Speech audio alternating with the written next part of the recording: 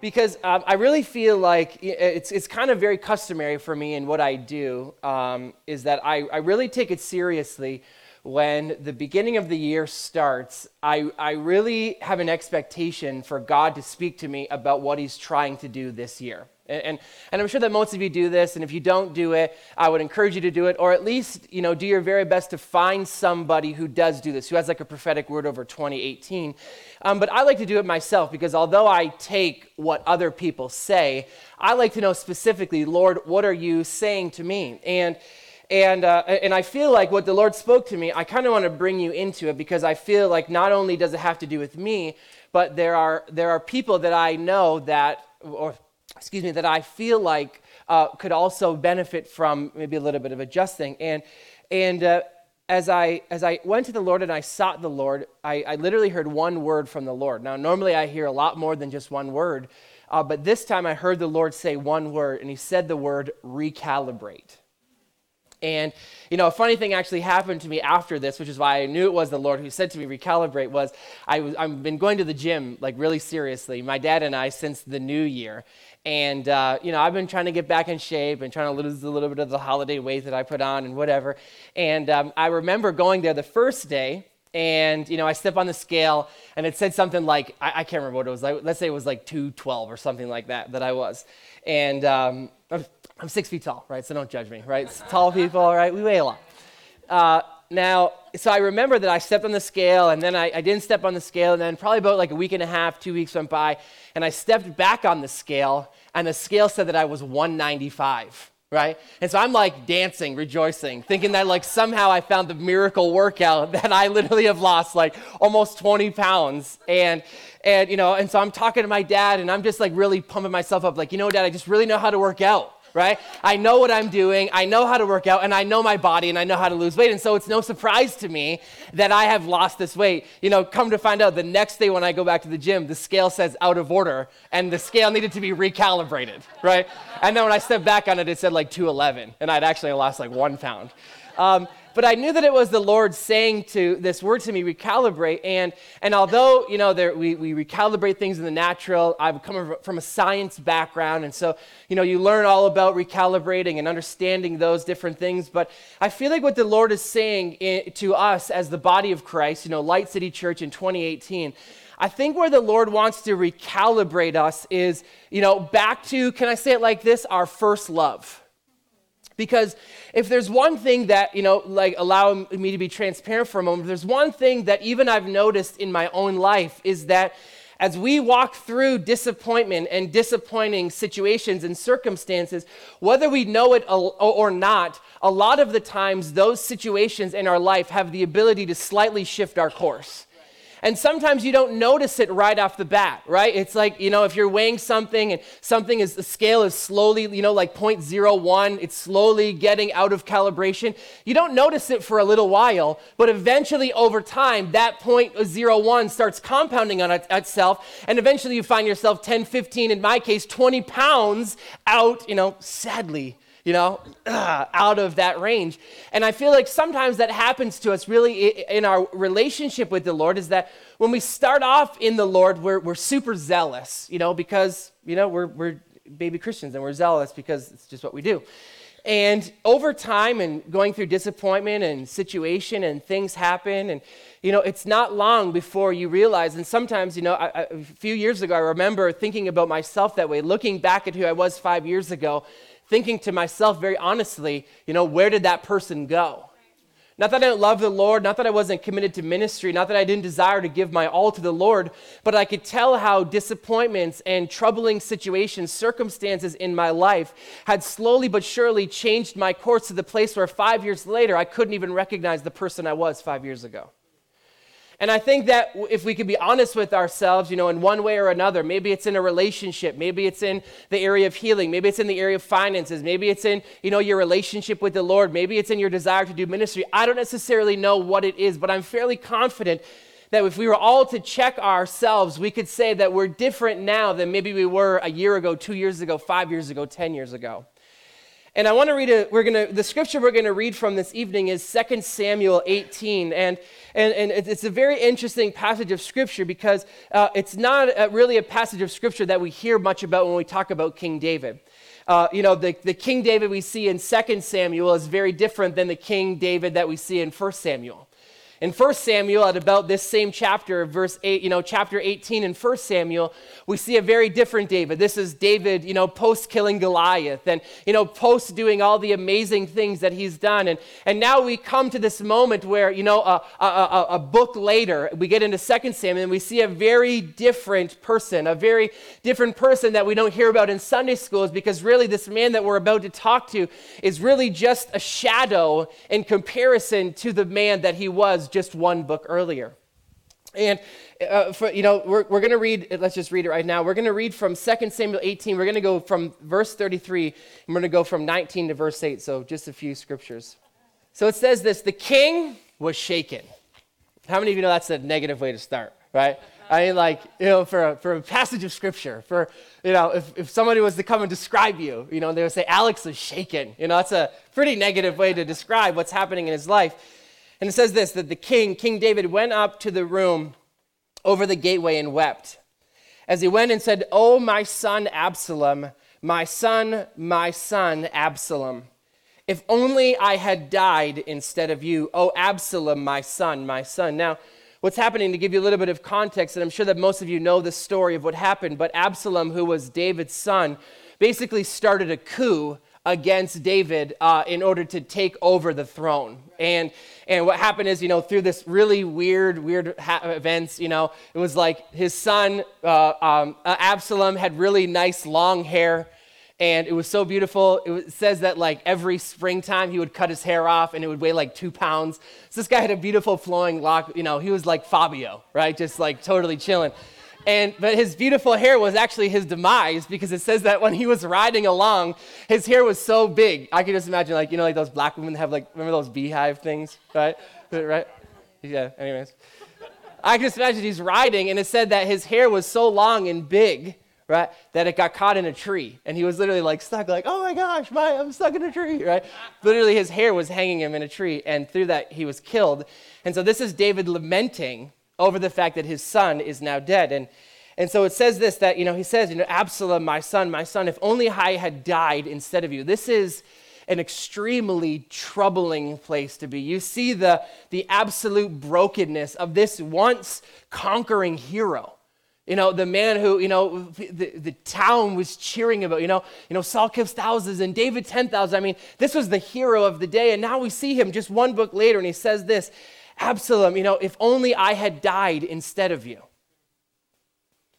It says this, that Joab was told that the king is weeping and mourning for Absalom.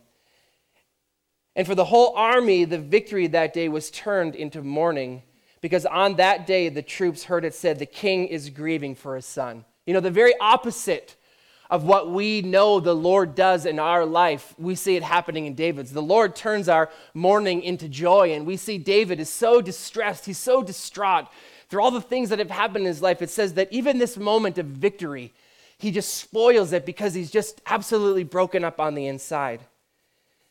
It says this in verse 3, it says, the men stole into the city that day as men stealing who are ashamed when they flee from battle. The king covered his face and cried aloud, "Oh, my son Absalom, oh, Absalom, my son, my son." It's like you can't even understand what happened to this guy, David. And I think that sometimes as we think about it and as we talk about it, really, I think that each of us experience these things in our own life. Maybe you've never lost a son, and, maybe you've never lamented to that extreme where you'd say, oh, why am I still alive? But we've each experienced situations in our life that would try to do to us what's happened to King David right here. That try to make us, just a shadow of the person we know God has destined us to be. And I feel like in 2018, as we step across this line, there are some things in our life, some things in our past that we've gone through, things that maybe we've struggled with consistently over and over and over throughout the years, areas where we have been able to trip up and fall. And I feel so much of what the Lord is saying as we step right across this line into 2018 is it's time for us to recalibrate. It's time for us to come back to that place of being the victorious bride that Jesus purchased. And so it says this, then Joab went into the house to the king and said, let me tell you something. Sometimes it's the best thing to do is to have people around us. And Joab doesn't come with this encouraging word. He actually comes with a word that's pretty harsh. And how many of you know, it's almost like, you're pouring salt onto the wound. Like he's like, just kill me, right? And now we're going to see Joab comes in and literally like sticks the knife in even deeper. And Joab says this, he goes into the house and he says, this is what Joab says to the king. He says, today you have humiliated all your men who have just saved your lives and the lives of your sons and daughters and the lives of your wives and your concubines. Imagine feeling this, right? Like you feel bad enough, okay? You love those who hate you and hate those who love you. You've made it clear today that the commanders and their men mean nothing to you. I see that you would be pleased if Absalom were alive today and all of us were dead. Now go out, right? You could just see it. This is like, I can see it. It reminds me of my mom, right? You can see he's got like the gritted teeth at this point. Because he's like, no, go out. Where am I here? Wait. Now go out and encourage your men, I swear, right? Like, this is it. Like, I swear to God, if you don't get out there, I swear by the Lord that if you don't go out, not a man will be left with you by nightfall. And this will be worse for you than all the calamities that have come on you from your youth until now. And we're going to get to this. This is where we're getting. And it says this in verse 8. It says, so the king got up, took his seat in the gateway. When the men were told the king is sitting in the gateway, they came before him. You see, this is David's response after not just one or two, but a long, long line, history of disappointments, of failures. I mean, you read the story of David and it's, the majority of the life of David isn't told in Sunday school because it's kind of more PG-13 than G-rated, right? I mean, he goes from, killing Goliath, and that's so amazing. And then it's not long before we read about him, with the lady taking a bath, Bathsheba, right? We read about that, and, it's not long before we see the dysfunction in David's family, right? You read about his son is, sleeping with his daughter, right? I mean, like, this is some serious dysfunction in the midst of him, and we see David in this moment where I think that maybe a lot of us sometimes find ourselves, this moment where it's kind of like all the bad stuff in our life catches up to us and we make this decision that we're just, I just got to slow down. I've experienced times like that in my own Christianity where, you go through thing after thing and you hear, things and people say things and do things and you don't understand it. And it's not long before those things begin to eat away at you. And, your failures and your shames and your disappointments, they eat away at you. And we've all found ourselves in this moment like where King David is. And so finally we see, unfortunately, David for the man that he really is. He's a broken man filled with regret and filled with shame. But I tell you something, the beautiful part of this story is that he was one decision away from changing the rest of his lives. And this scripture is amazing because I love it because when we read the scriptures, we realize that these people, they've dealt with the same things that we deal with on a daily basis.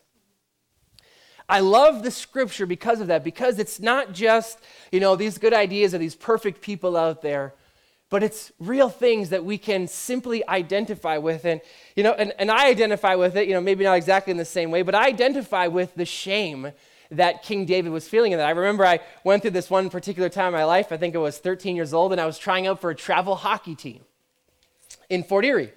And, I was going through, doing all the cuts, and everything was great. I was making it, and getting down to the final cut where there were two people who were still going to get cut from the team. And, they're calling everybody in one by one, and, they're going in, and they're, they come back, and everybody's like, did you make it? And they're like, yeah, we made it. They're like, yeah, woo, we made it. So everybody's going in and going out and going in and going out, and everybody is making the team, right? And then, it's coming, right? It's my turn to go in there. I walk into the change room, and I'm thinking, when you're young, you're thinking, of course I made it. Like, why would I not make it? I walked into that room, and I remember they cut me Ooh, they cut me from the team. And I was so bummed. But I think, like David, I was experiencing such shame in that moment that this is funny, but when I went back into the room and they're like, did you make it? Did you make it? I was like, yeah, I made it, right? Because I was like, there's no way I'm going to be the first guy in there to tell them that I didn't make it, because I was filled with such shame. I know, it's part funny, part sad. I know. I was wondering, they were probably, after the first game, they're wondering, like, where is this kid? Like, did he just quit the team, right? But this is the reality is that these situations in our life, these things, these moments where we are faced with the shame and the insecurity, that they have this innate ability, if we don't understand how to deal with them, they have this ability to change us in a way that could literally last forever. Like, I tell you something, I've gone back to that memory doing a rhema on, in a session because of the crazy impact this one situation had of me. It wasn't like somebody tried to cut my arm off. I just got cut from a hockey team, right? But these things, these moments of shame have such an ability to hinder us. And we're seeing David in this moment because he didn't understand how to deal with the shame of his life. He comes to this moment and feels like, I would rather die than be alive. And I think that sounds really intense as we make those statements, but I think that in some areas of our lives, we've allowed them to die because of the shame we think we're going to experience if we allow those things to come back to life. And I think because of it, as we continue to walk forward, if we aren't mindful of this idea that we need to recalibrate ourselves, we need to make sure that the enemy doesn't have this ability to steal things from us, if we aren't constantly remained in a place where we're looking at ourselves and making sure that the enemy's hand hasn't stopped any of us, we could become shadows of the people that we used to be. You see, maybe you've never had a situation like this. Maybe you never got cut from a hockey team. Maybe you never, had to kill your son. Hopefully you didn't have to. I mean, that would be weird, okay? But we've all experienced things like this, like I said. We've all gone through situations in our lives, in relationships, and jobs, and with friends. We've all gone through these experiences. Maybe it's in ministry. You got up and you tried to say something, and you kind of stumbled over your words, and so now you've kind of said, I'm never going to speak again. You gave somebody that encouraging word, and, it's happened to me so many times. You give somebody this prophetic word, and you're like, yes, this is it. And you're like, does that make sense to you? And they're like, absolutely not, right? But you see, sometimes what can happen to us in those moments is that it changes us. The shame changes us. But I tell you something, the beauty of this story is that there's hope. Say there's hope. There's hope. Because you see, it's only a few verses later that we see David, and he's back in his position as the king. And the beauty of this is that David's deepest moment of shame is actually the turning point that makes him the greatest, really the greatest king. He does the greatest things that he's done as a result of being able to deal with this thing. I mean, by the time that verse 22 comes around, or chapter 22 comes around, right? So we're talking about, this is just like, maybe a couple weeks later, we see a very different David. I mean, this is the song that David is singing, the Lord is my rock, my fortress, and my deliverer, right? I mean, like 3 weeks ago, he's like, I wish that I could die. And now he's like, God is my rock in whom I take refuge. It says this, he's brought me out into the spacious place and rescued me because he delights in me. It says this, I have been blameless before him. He's saying all these amazing things. We see this amazing change that happens on the inside of him. Why? Because of one simple reason. He figured out how to recalibrate himself to the truth of who the Word of God says he is. And so we see that just a few verses later, it's literally like we're looking at a different person. I feel like what we're doing as we sit in this room right now, that this moment that King David had, I believe this is where the Lord is inviting us into. Now, I'm not going to ask you to jump up. We're not going to have a public share session of all of our, deepest painful memories. But I tell you something, I've discovered in my own life that things that hinder me from being the person who I know God wants me to be, that they're worth dealing with. I think about this all the time. There's nothing in my life that's worth the destiny that God has for me. I mean, I've seen visions of my life and who God wants me to be, and there's no way that I'm going to allow some memory of me getting cut from a hockey team to create such a shame in me that won't allow me to be the person I know God has made me to be. And I think that if we could be honest with ourselves, even for just a moment, and allow Holy Spirit to touch those areas of our heart, we're going to experience exactly what it was. So let's talk really quickly about what was it. I want to talk about the transition. As we read that scripture, what was the transition that happened in King David's life? Because it's important for us to understand these things. And I apologize that I'm not like wildly hyped tonight. You know, I'll try to make you laugh at the end. But I really feel that just the importance of understanding how to make this transition away from being stuck in things that we've been stuck in and step into the freedom that God has for us in 2018. Okay? So in verse 18:33, can you throw it up there? Verse 18:33, we see this one thing.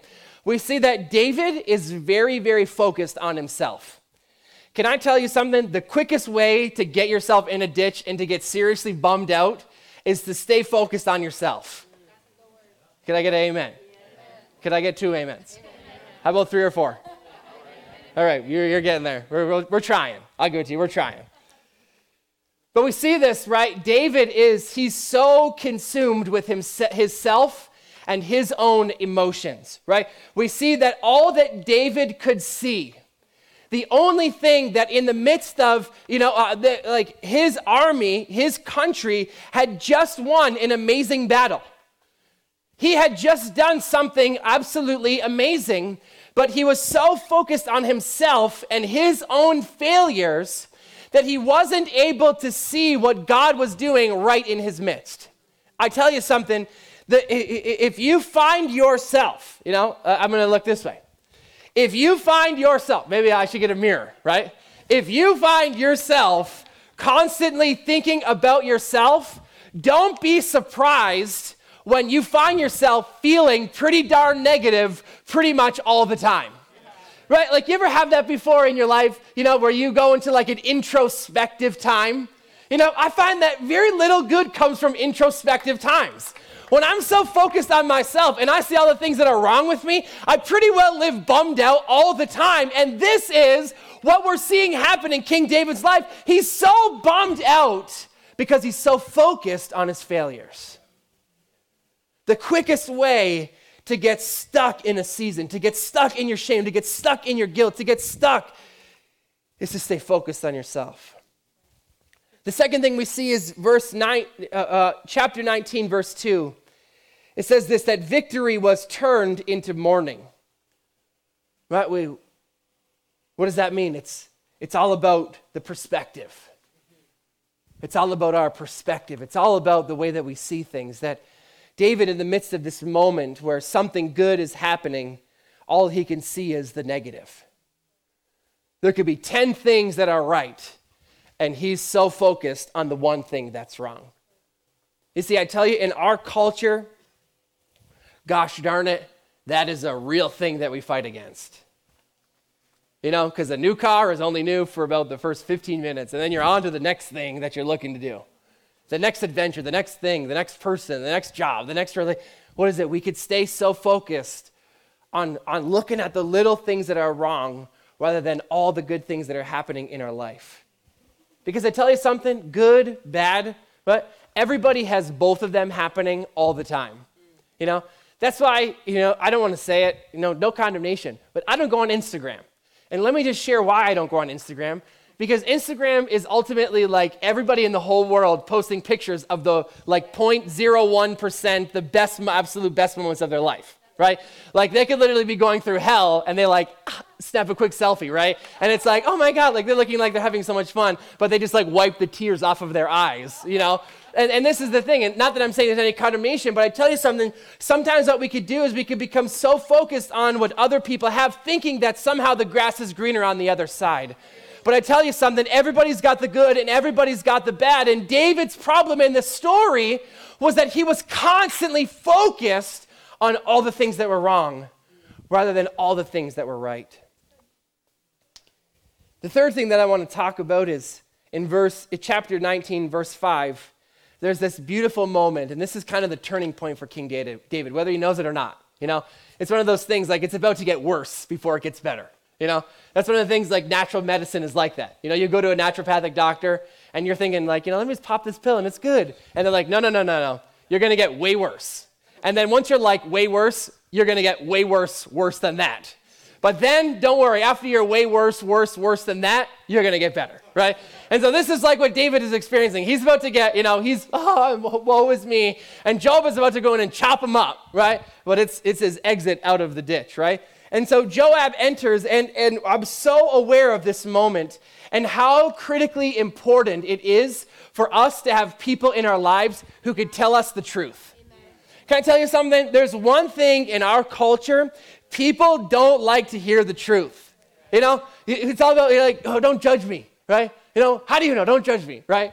Like, just leave me here. Just let me stay here. Don't talk to me. I don't want to hear it. We only want to hear the good, but we don't want to hear the bad. But I tell you something, sometimes nothing does you better than a good solid dose of tough love, right? I mean, sometimes you got to have people in your life who can honestly be honest with you about how bad you actually are. I tell you something, King David never would have been the man that he was if it wasn't for the fact that he allowed Joab in his life to be able to be honestly honest with him about the negative situation that he was in. Because I tell you something, sometimes the truth hurts. But I tell you, like the scripture says, the wounds of a friend, they're faithful. We have to have people in our lives who can honestly speak to us. Now, it doesn't have to be everybody. And I tell you something, there's haters out there. Don't let the haters try to tell you all the things that are wrong with you, okay? Because that's a whole other problem. Right? But you got to have your person. You got to have your people who can honestly, I trust you. I believe that you're out for my good. So, I'm taking off my body armor, right? I'm putting down my shields. Let me have it, right? And why? It sounds scary, but I tell you something. What made David the great man that he was because he had people in his life who he could do this with. I heard somebody call, the gift of confrontation. I need the impartation of confrontation. Impart it to me, Lord, confrontation. But I tell you something, the reality is what? Sometimes we can't see. It's like the scripture says that, be careful that the light within you isn't darkness. Yeah. Because if it is darkness, how great is that? I tell you something, sometimes the hardest person to be able to see is yourself. Yeah. And that's why it's so valuable. You ever have that where like you could be doing something that you totally know is sin, but you could find a scripture in order to justify why the sin that you're sinning isn't sin, right? We could always justify staying in our bad mood. We can always justify, but having people in our lives to be able to bring that correction to us, it has the ability to change us. Now, and I like this because in between verse 7 and 8, it doesn't say it, but there is this moment of decision. It's kind of this unspoken decision because one of the things that I was thinking about in the scripture as I was reading it is that, excuse me, you notice that Joab, he doesn't grab King David by the ear, He's all like, King David, get on the gate, grabs him by the ear and drags him to the gate. He doesn't do that, right? He doesn't handcuff himself, so he just drags him along. That's not happens. There's this moment of decision that King David has where Joab has come in and, the wounds of a friend are faithful. He's, sliced them and diced them good. But he has this moment to decide, what am I going to do? I think this evening is this moment. This is our in-between 7 and 8 moment where we're honestly going to decide those things that we know that have kept us back, are we going to let them go? Those failures that are in our past, are we going to let those things hinder us? Those relationships that we know aren't good for us, are we going to continue to pursue them? This is our in-between 7 and 8 moment where I believe that God is inviting us into what David experienced, which is a greater end than we could have even expected if we'll just allow ourselves to be changed. And each of us have this moment right now where we're hearing the truth about what God is saying to us. We're hearing the truth about our situations, But the beautiful thing about it, and I love the New Testament because I love the fact that God has given us the ability, the authority over our own lives to choose. You know, Joab didn't yank David back onto the gate, right? And the same way, Jesus is not going to get off of the throne and come down here and yank you into your destiny.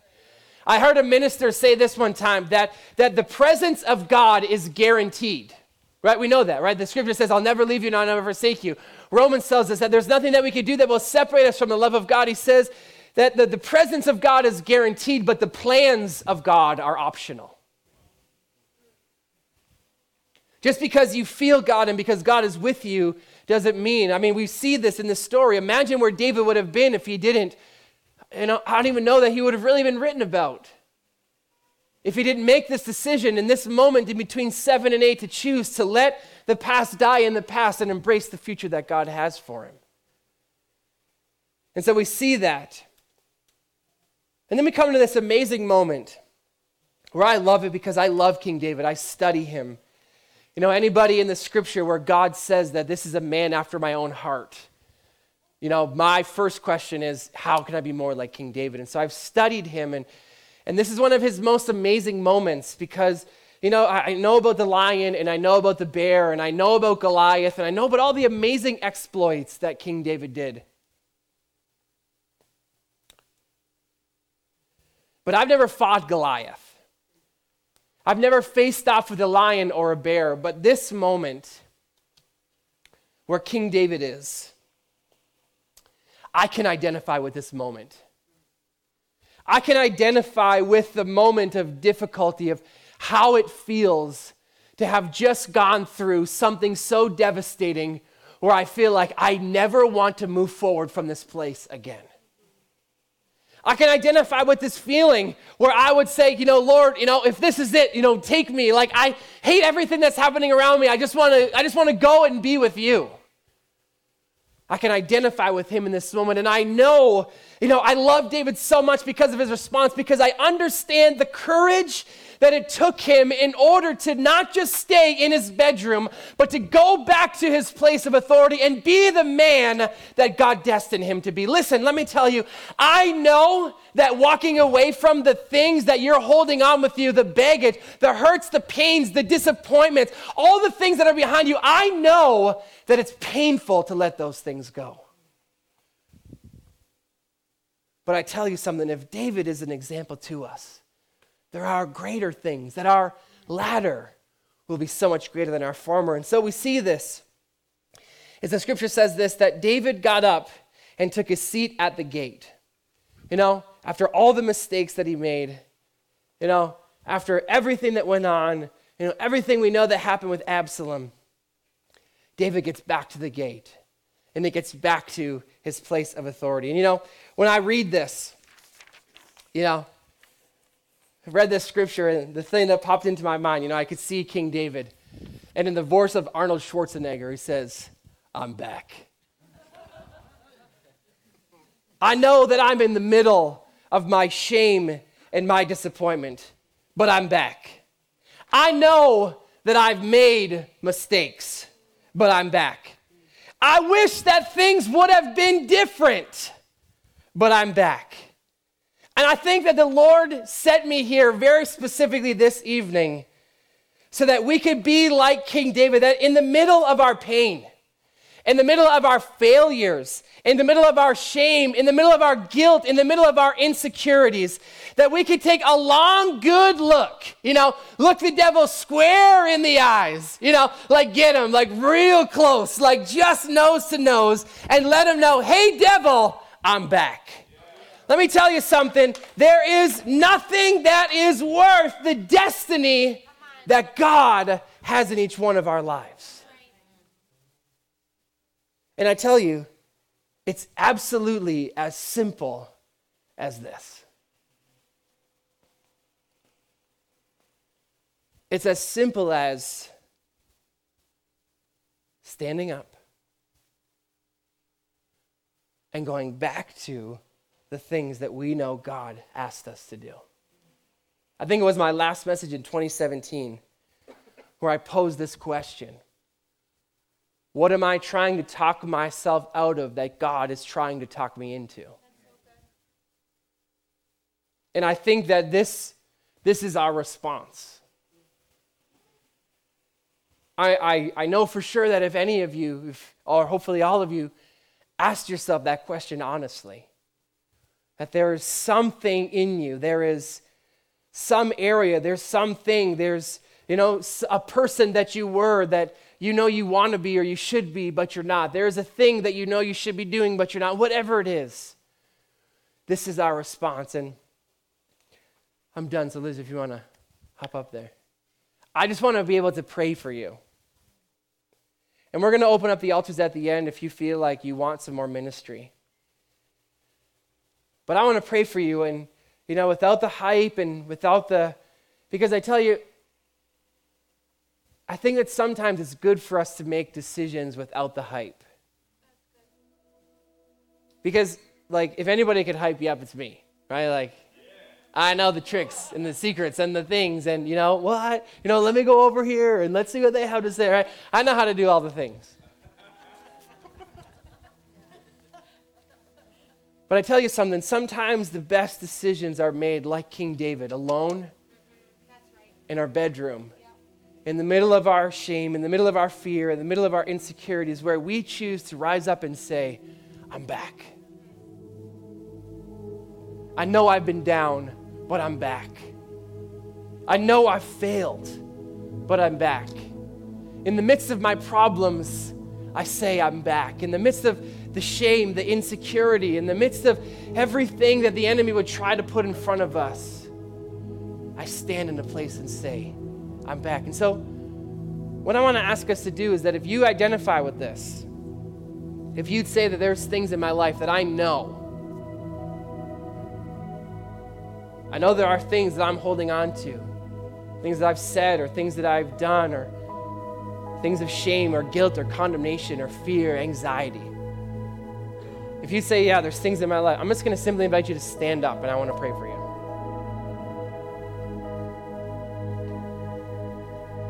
Doesn't have to be everybody if you don't feel it. Maybe you could come pray for me, right?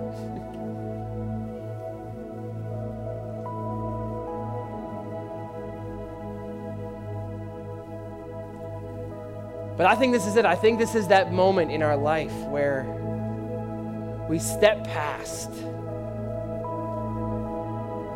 The scripture says it like this, that the earth groans for the manifestation of the sons of God.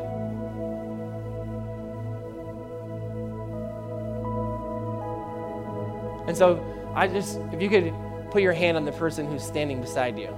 And if you're sitting, find somebody to put your hand on them. Because I'm going to believe this is our breakthrough night. That where we've had a challenge to love people, tonight we're going to become loving. That where we've had a challenge to walk by faith, tonight we're going to be faith people. Where we've been afraid of failure, tonight's the night where we overcome. So Heavenly Father, very simply, we receive the grace.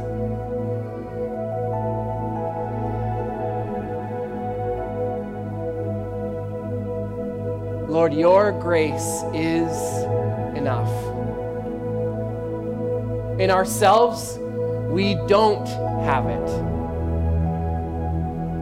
But with you, all things are possible.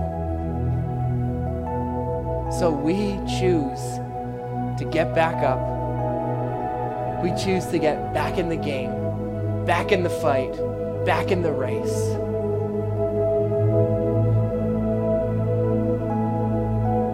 Holy Spirit, come now and sever every lie, every situation, every circumstance.